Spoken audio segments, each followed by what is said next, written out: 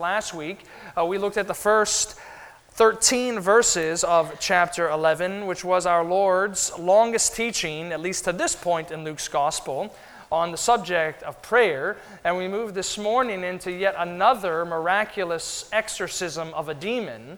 And sometimes when you move from last week's text to this text, people wonder what is the relationship between the two, because it seems quite of a jarring transition. But do let us remember that Christ came in this Gospel of Luke. He continues to emphasize it. He came to inaugurate His kingdom. And do you remember the second petition of the Lord's Prayer we looked at last week? Your kingdom come. And so this morning, as we read our text, which is a long one, verses 14 through 36, I want you to notice as I read it what it tells unto us about the coming kingdom that Christ brings.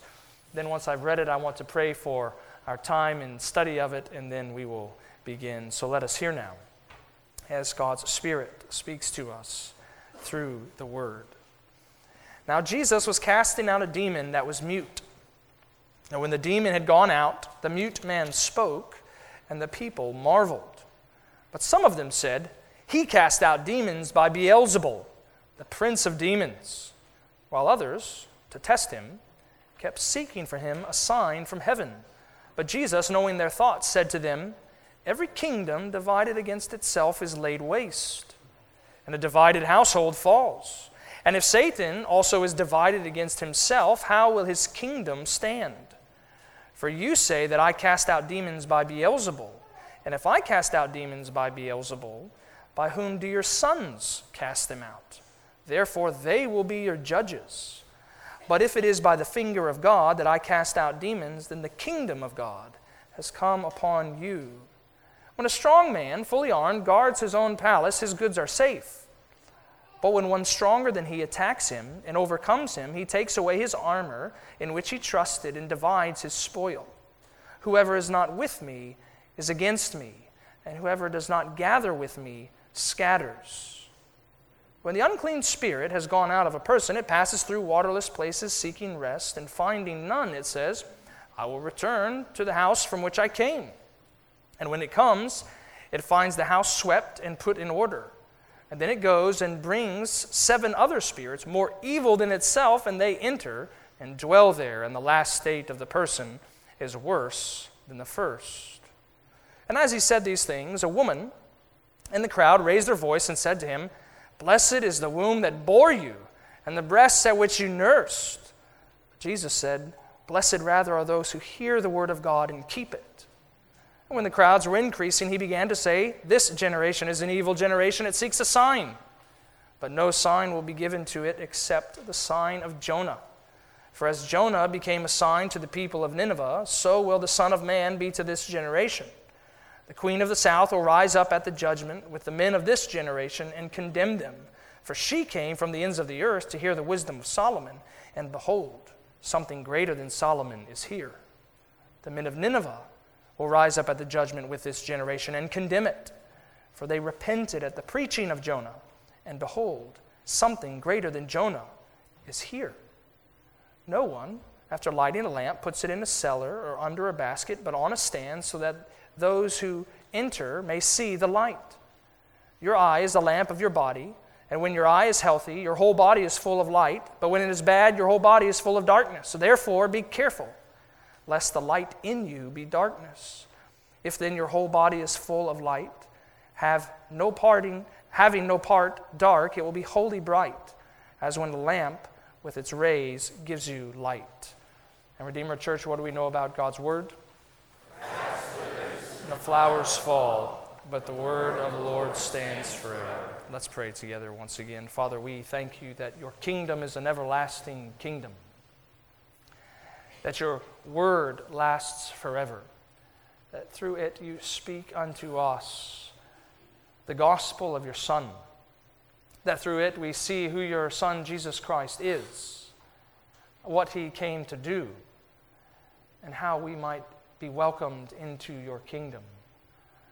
And so we pray this morning that you would indeed welcome us to the feast, the wedding banquet of your Son, that those in here this morning that do not know Jesus Christ might fall down on their knees in faith before you, that you would edify us who are in Christ, your children of God this morning, nourished once again by the truth that's found in Jesus Christ. So help us to hear with hearts of expectation, thanksgiving, minds of gladness. Help me to preach as your word says I must, boldly and clearly as a dying man unto dying people. And help us to hear as if this might be the last sermon, the last word that we hear from you. Give us understanding, we pray, by your Spirit. We ask it in Jesus' name. Amen. You may be seated. One of the most captivating stories in Texas history throughout the generations has been the Battle of the Alamo. I'm sure that many of you know it relatively well. That day in 1836, when Santa Anna's forces of 2,400 Mexican soldiers surrounded a stone garrison with only 200 soldiers present in it. The Mexican army promised no quarter to these Texan troops, meaning they were going to show no mercy. Food was in short supply. Water was running out. It was about as worse as you could possibly imagine for this garrison there at the Alamo. And legend has it that Colonel William Travis, the leader of the Texan troops, pulled out his army saber from its sheath and drew a line in the sand, saying, "Who is going to remain to fight out of the 186 soldiers present? Who is on my side?" And today we come to a text that reminds us that as Christ brings the kingdom, it is little more than a declaration of spiritual warfare on Satan's kingdom. And what our text is going to do, in ways I hope we shall soon see, is take the spiritual sword of God's word and draw a line in the sand and ask the question, whose side are you on? Which kingdom do you live in? In which power are you trusting? So as I'm sure you noticed as we read the text just a few minutes ago, it's a long passage that's before us this morning. You might notice if you glance down at it once again that it comes in 5 distinct sections.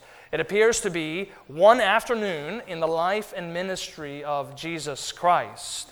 And you might wonder, why would we take such a large passage in one setting? And the reason why is because Jesus is dealing in this long passage with 2 responses to his casting out of a demon. So look again at verse 15 and 16. He has cast out this mute man. The people are marveling, and we're told that some people said, he cast out demons by Beelzebul, the prince of demons. So that's line of conflict number 1. Line of conflict number 2 in verse 16, while others, to test him, kept seeking from him a sign from heaven. So those are the 2 lines of thought that we want to give our attention to this morning. The first is the leader's denunciation of Jesus as being little more than a Satan-inspired exorcist. Conflict with the king is what we want to consider in that part. And secondly, conflict with the prophet, as the Jewish crowds that were taking in that miracle, they wanted a sign from heaven. They demanded some sort of heavenly authentication of Jesus' identity. So we just want to walk through this text with Jesus' responses to the denunciation and the demand. Conflict with the king and conflict with the prophet. And what we're going to see, for it lies, of course, at the center even of our text, is the good news. Once again, we have heard this common refrain and chorus over Luke's gospel is that true members of Christ's kingdom are those who hear his word in faith and repentance. True members, true kingdom disciples are those who repent at the word of Jesus Christ. And so the first line of conflict is conflict with the king. If you look again at verse 14 and 15, you'll see as the text follows that it seems like Luke doesn't care too much about the casting out of the demon as much as what happened as a result of that demon being cast out. We know from the parallel passages in Mark chapter 3 and Matthew chapter 12 that the people that are denouncing Jesus' display of power, because of course they can't deny it, it's in front of them for all the crowd to see, but they can denounce it. These are religious leaders, scribes and Pharisees, that are denouncing Jesus by saying that he cast out demons by Beelzebul, the prince of demons. So kids, I wonder if you've heard the name Beelzebul before. That's surely not one that you use in everyday discourse. but it's one that the Jews used often in everyday discourse. It literally means Lord of the Flies, or more pertinent to the passage in 2 Kings chapter 1 when it shows up in reference to the pagan king of Ekron, king of the dung heap.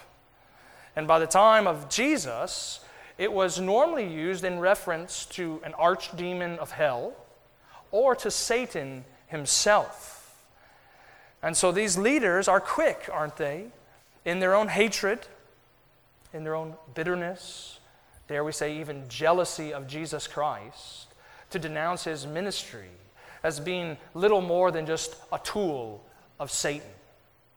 And so what Jesus does, as the passage continues, is refute their argument.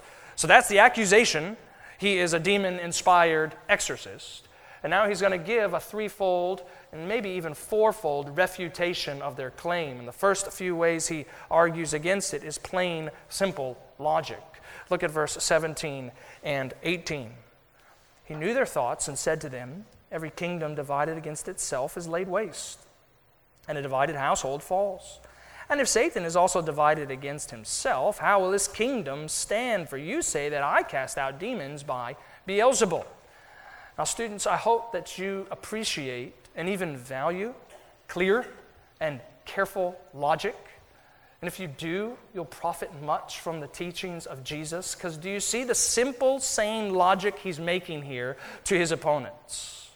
You are saying that I'm casting out demons by a demonic power, that Satan is warring against Satan. And that is utterly absurd. Why would Satan want to tear down his own kingdom?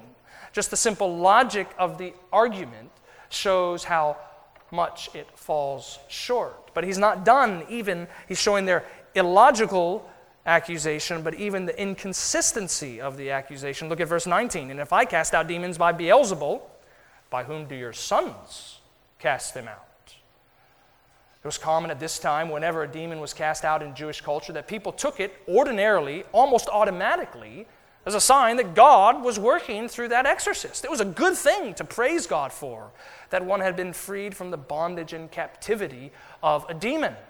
And he says, seemingly, you are rejoicing in the previous exorcisms of your sons, is the phrase he uses. That could be a reference to Jewish exorcists at that time in that culture.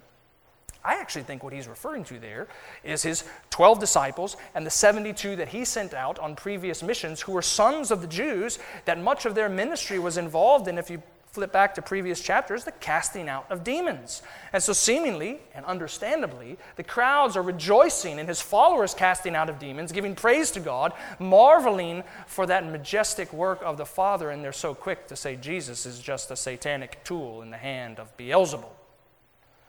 So therefore, notice verse 19, "Therefore they will be your judges." It's an often misunderstood or undervalued truth of Scripture. We find often in the New Testament that the disciples of Jesus Christ will participate in the final judgment. And what he's saying here is, you're illogical in your argument. You're inconsistent in your argument.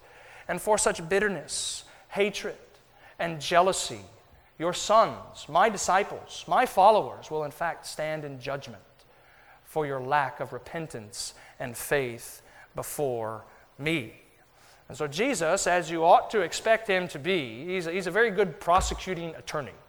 He is a difficult one to debate with because he's not done with his line of evidence yet. He's going to now give two different parables to further show what needs to be seen in the casting out of this demon. If you just scan your eyes through verse 21 through 22, you'll see first the parable of the deliverer. So Jesus says that a strong man is able in his own power to protect the goods of his house, only until a stronger man comes along and plunders his house and ransacks those goods. And taken in context, he of course means that Satan and his kingdom has taken captive and chained people to sin and iniquity in his domain of darkness. But no longer does he have power over this earth, as Ephesians 2 says, the prince of the power of the air. Because Jesus has come. Satan, kids, you need to know this. Jesus is saying Satan is very strong. But the good news is that Jesus is the strong man. He is stronger. He's able to liberate the captives in Satan's kingdom. That yes, you should stand wisely and carefully, maybe even fearfully at times before Satan's schemes and temptations. But you can stand confidently, though, and strongly in Christ, because He is the stronger man. And it's on display for the entire crowd to see, as this demon who was mute is driven out at a simple command of Christ. So that's the parable of the deliverer. More mysterious now, though, is what follows in verse 24 through 26, the parable we might call of the destroyer. The parable of the destroyer. Look at verse 24. When the unclean spirit has gone out of a person, it passes through waterless places seeking rest, and finding none, it says, I will return to my house from which I came. Verse 25, and when it comes, it finds the house swept and put in order. So many scholars and commentators have developed from this text interesting comments related to demonology, saying that when a demon is cast out, they just kind of tend to go through desert places. In that first century culture, that's where they tended to associate demonic habitations with, these arid, waterless desert places. But if you flipped over to Matthew chapter 12, the parallel text, you would see that Jesus is directing this parable of the destroyer to an evil generation, the Jews that are listening to him, he says. And what he is essentially saying is that Satan has now been cast out. We've seen that in previous chapters of Luke, that Satan has been cast down from heaven in the coming kingdom of Jesus Christ, that the strong man has been bound up. But it does leave a spiritual vacuum of sorts in the hearts of this generation. And if it is not full of Christ, filled up with faith and repentance in Christ, you see what Jesus says will happen as a result in verse 26? This spirit will go and bring 7 others, more evil than itself. They will enter the house, and the last state of the person is worse than the first. He is reminding us that there is no spiritual vacuum in which our souls live in this world. That's why even J.C. Ryle comments at this point. He says, the main lesson of Christ's words, which concern us, is the danger of our own individual souls. They are a solemn warning to us never to be satisfied with religious reformation without heart conversion. You may have read the Gospels enough to know that that tends to be what gets the Jewish people excited. Moral reform without the revolution of a new heart by the Spirit of God. And if that happens, simple moral reform, self-reformation, Jesus is warning them that what will happen after the fact is an even worse oppression than what was before. So rejoice not in the mere casting out of a demon. Rejoice in the one that is alone able to fill that vacuum in your heart with gladness, love, forgiveness, and joy. And of course, Luke doesn't tell us how the people respond, but he does tell us how a woman responds. Just one woman. We want to ask the question maybe, okay, so if the casting out of a demon isn't the thing on which we're supposed to focus our attention, isn't the thing that's supposed to captivate us what's supposed to captivate us and receive our attention? Look at verse 27 and 28. And as he said these things, a woman in the crowd raised her voice and said, "Blessed is the womb that bore you, and the breasts at which you nursed." That's understandable what she says, right? Jesus, you're amazing. How amazing and marvelous must be your mother. Not an unusual thing to say in that culture that so valued family. But you see that Jesus once again inverts the expectation of that generation. He said, "Blessed rather are those who hear the word of God and keep it." That's the continual chorus of Luke's gospel, I hope you have noticed. True blessing does not come through kinship, physical relationships, but a spiritual service through the word. True blessing comes by hearing the word of Jesus Christ and keeping it. And focusing on the demonstration of Christ's power, they have not even heard the declaration of his person in this conflict with the king. So I hope we can all say that Jesus has effectively laid aside this first response, that he's just a satanic-inspired exorcist, with lines of showing how illogical their accusation was, inconsistent in these two parables, and even the response of the woman, he's reminded us that true members of Christ's kingdom are those who hear his word and not simply marvel at his works. But then there's a second line of conflict that we saw in verse 16. What about the rest of the crowd? Not just the religious leaders, the scribes and the Pharisees. What about the crowd who wants a sign? One of the more famous artists and illustrators of the late 19th century was a Frenchman named Paul Gustave Doré. Once he was traveling throughout Europe, and he had lost his passport along the way, and so he came to a border crossing into a new European country, and they said, "Hey, where's your passport?" And he said, "Well, I've lost it, but I'm Doré, the famous artist and illustrator. Just let me into the country." And the border crossing guard wisely said, "Well, we get many impersonators of other people trying to come into our country, so you're going to have to prove it." So he reaches out from under the desk, slides a sheet of paper with a pencil across the table, and says to Doré, "Prove that you are Doré." And in a real sense, that's what the crowd wants of Jesus right now. Prove it. But it's ironic, isn't it, that that's what they want.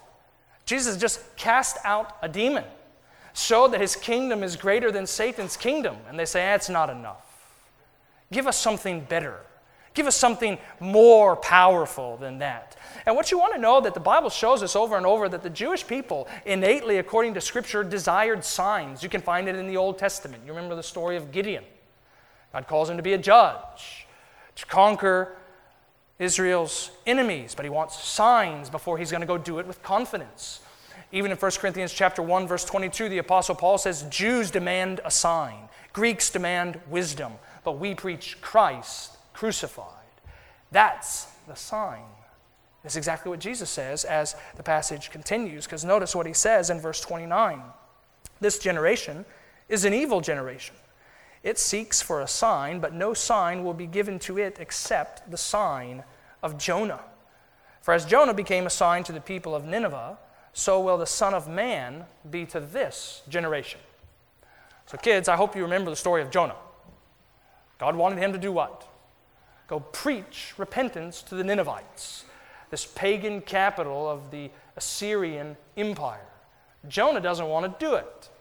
So what does he do? He gets down in a boat, tries to flee God's call and commission on his life, and so what subsequently happens?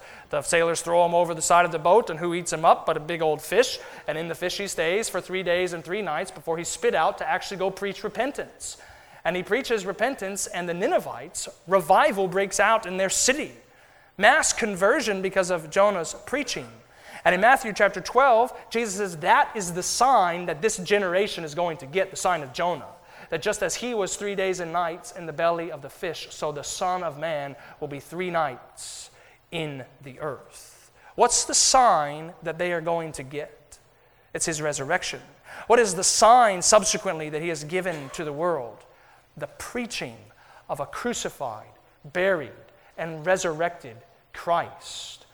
Maybe you've tried to counsel a friend or a coworker or a neighbor on the truths of Christianity, the goodness of Jesus Christ, and maybe the response has been something to the effect of, "Well, I'll believe if I just receive this demonstration of God's power.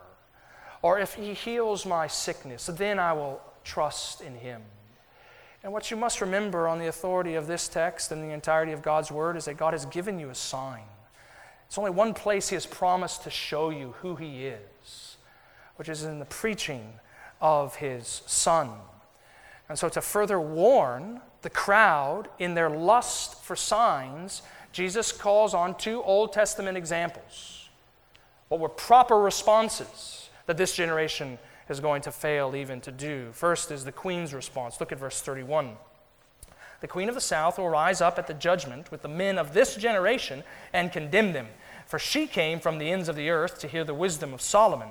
And behold, something greater than Solomon is here." You might remember that story in the life of King Solomon. This great and powerful and even beautiful African queen came up to see Solomon. She had heard of his wisdom, his riches, the glory of his kingdom. She wanted to behold it with her own eyes. And she held it fast in faith. And then you get the Ninevites' response. Notice verse 32. The men of Nineveh will rise up here at the judgment with this generation and condemn it. For they repented at the preaching of Jonah, and behold, something greater than Jonah is here. So students, do you again see the logic of Jesus to this evil generation that demands a sign in order that they might repent? He says that the Queen of Sheba came, and she believed in Solomon. And someone greater than Solomon is standing before you. But the Ninevites, this pagan people, repented en masse at the preaching of Jonah, and someone greater than Jonah is speaking to you, and you're not hearing it. It's a warning that's given, don't you see, to a religious people, desiring signs for their spirituality. Do you not know that people so often crowd around Jesus but never actually close with him in faith and repentance? Such is the case of this crowd. They do not close with Jesus Christ. And so at the judgment for their lack of repentance, Jesus says that others who have responded appropriately will rise up and condemn them for their rejection of Jesus Christ. A stern warning, isn't it, in this conflict with the prophet? In the second volume of J.R.R. Tolkien's Lord of the Rings series, The Two Towers, some of you may know from the movies, or if you've read the story, that Gandalf, this great good wizard, was believed to have been dead. And then he comes suddenly back. Actually, after a while, he comes back and is shown to have not died, and he appears before his merry band of followers with brilliant light and speaks to them in ways that kind of confound their minds. And so the book tells us, and the movie says it too, that Aragorn, the good King Aragorn, leaned into Gandalf and said, "I see that at least one thing hasn't changed about you. You still speak in riddles." And in a passage full of careful, clear logic, what remains for us in verse 33 through 36 is a passage that has confounded scholars. As Jesus continues his denunciation of the people's demand for a sign, he now goes into a series and an extended commentary of the nature of light and darkness. Now, what's the point? Well, look again at verse 33 and see if you might not figure it out. No one, after lighting a lamp, puts it in a cellar or under a basket, but on a stand, so that those who enter may see the light. Again, if you read the parallel passage in Matthew chapter 12, you get a little bit more help there. You see that Jesus understands himself to be the light. And what he's doing in this somewhat mysterious parable of light and darkness is he's telling us why it is that people denounce him and demand from him a sign. Why is it that they won't come to him in faith? Because you see the openness and the willingness of Christ, that he is the light, that he shines the light into the world, into people's hearts. But the problem is what? They can't see it spiritually. Look at how the text continues, verse 34. Your eye is the lamp of your body, and when your eye is healthy, your whole body is full of light. But when it is bad, your whole body is full of darkness. Therefore, here's the warning, be careful lest the light in you be darkness. Maybe you've experienced this before, even in your life. Been devoted to the Church of Jesus Christ. Been regular in your reading of Scripture, praying unto God. Feeling as though you had a grasp upon the light of Jesus Christ. But as the world presses in around you and the cares of this world begin to strangle you, you realize that actually what is in you is not light at all. It's just still unrepentant darkness, and you can't see the truth of who Jesus is. But he means, doesn't he, to shine that light into the world? Look at verse 36. If then your whole body is full of light, having no part of darkness, it will be wholly bright, as when a lamp with its rays gives you light. And so kind of piercing through what can confound many commentators is the words of Jesus as revealed to Paul in Acts 26, when he says that he has commissioned his people to open the eyes of sinners, that they may turn from darkness to light, and from the power of Satan to God, that they may receive forgiveness of sins and a place among those who are sanctified by faith in me. Why is it that so many people do not receive Christ? because their hearts and souls are dark in sin. Their eyes are dark and they can't even take it in. What's necessary, once again, is not just moral reformation, beholding the truth without the eyes of faith. What's necessary is the work of the Spirit. He who is the light of the sun, to open your eyes that you might have a new heart and receive the truth of who Jesus is. You might hear that He is God's Son who came to save sinners like you and me, because those who are in His kingdom are those who hear His word and respond with faith and repentance. Some of you know that the nation of Switzerland has bowed out of many conflicts in the world over the last 200 years. It was in 1815 that they signed the Treaty of Paris, in which they committed themselves to a policy of external security, a desire to promote peace in their nation. And so for over 200 years now, their military stance toward any battle or war has been one of neutrality. It's the longest running neutral stance in all of the world. And what I want you to see from our text as we begin to close is the simple warning of Jesus Christ that there is no neutrality in the world. There is no neutrality towards Christ. So as we begin to close, that's the first of three things I want you to meditate on as we begin to finish. There is no neutrality towards Christ. Skip back up to verse 23, this verse that we glanced over a minute ago. Jesus says, "Whoever is not with me is against me, and whoever does not gather with me scatters." And students, I want you to see the truth of this word from Christ, that there's no neutrality towards Him. Some of you may soon be going to a university, college context, in which you will find professors and leaders and even other well-meaning students want to say this is precisely the opposite of what is actually true. But Jesus stands here today, and what He's doing through His Word and with His Spirit, He is drawing a line as ever deep as He can into that spiritual sand, saying that you are either one or the other. You're either part of my kingdom or Satan's kingdom. You are either light or darkness. You either receive my Word or reject it. Mere indifference to Christ has never saved anyone. Simple detachment or diffidence towards Christ has never delivered anyone from their sin. He is warning the people who seem to want to marvel at His works but not respond to Him in faith and repentance, and He's saying, you don't realize that there's no neutrality. If you are not for me, you are against me. And the second thing the text wants us to see is the true identity of Christ. That's the point of the signs we keep seeing in Luke's gospel. Demonstrations of His power, declarations of His person, all meant to show us who He actually is. So kids, think about that question. Children, even talk about it with your parents over lunch today. Who is Jesus? Is He, like so many people in the world might say, a powerful healer, a good teacher, a wise prophet? Or is He the eternal Son of God that took on flesh to live the perfect life that you should have lived, to die on the cross as the perfect sacrifice for sin, spilling His blood that you might be cleansed from all unrighteousness, going into the grave, this sign of Jonah, coming again 3 days later that you might know deliverance from sin, being rescued from Satan's kingdom and brought into the kingdom of God's beloved Son. You're meant to see the true identity of Jesus Christ. Remember that there's no neutrality towards Jesus. But again, Luke is calling us thirdly and finally submit to the authority of Christ. To submit to the authority of Jesus Christ. And how do we do that? By hearing and keeping His Word.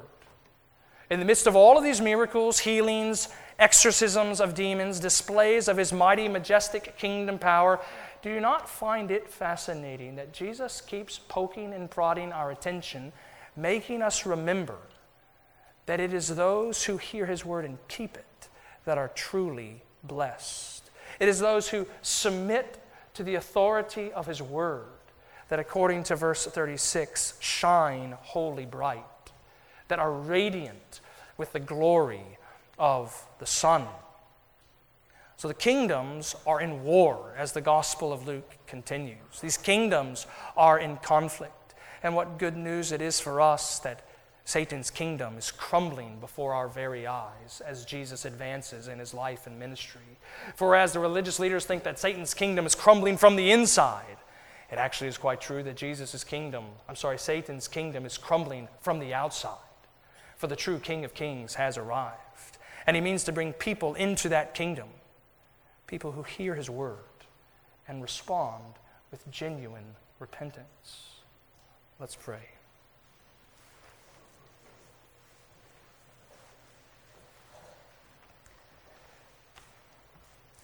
Father, we do pray for your help, for a fullness of the Spirit sent unto us, that we might indeed behold the truth of your Son, Jesus Christ, in your word, that we are so often prone to wander, prone to focus on secondary matters, tertiary matters, that we forget the matters of first importance. That your Son is the Savior for sinners such as us, and to come to him in faith and repentance is to be welcomed into the kingdom that knows no end. So we do pray this day that we would rejoice in Christ our King, that we would renew our faith in him, and revel even in the power that he has shown unto us as he has conquered sin, Satan, and death. And may this sign of gospel preaching of a resurrected Christ guide us and lead us unto your eternal kingdom. And we pray it all in Jesus' name. Amen.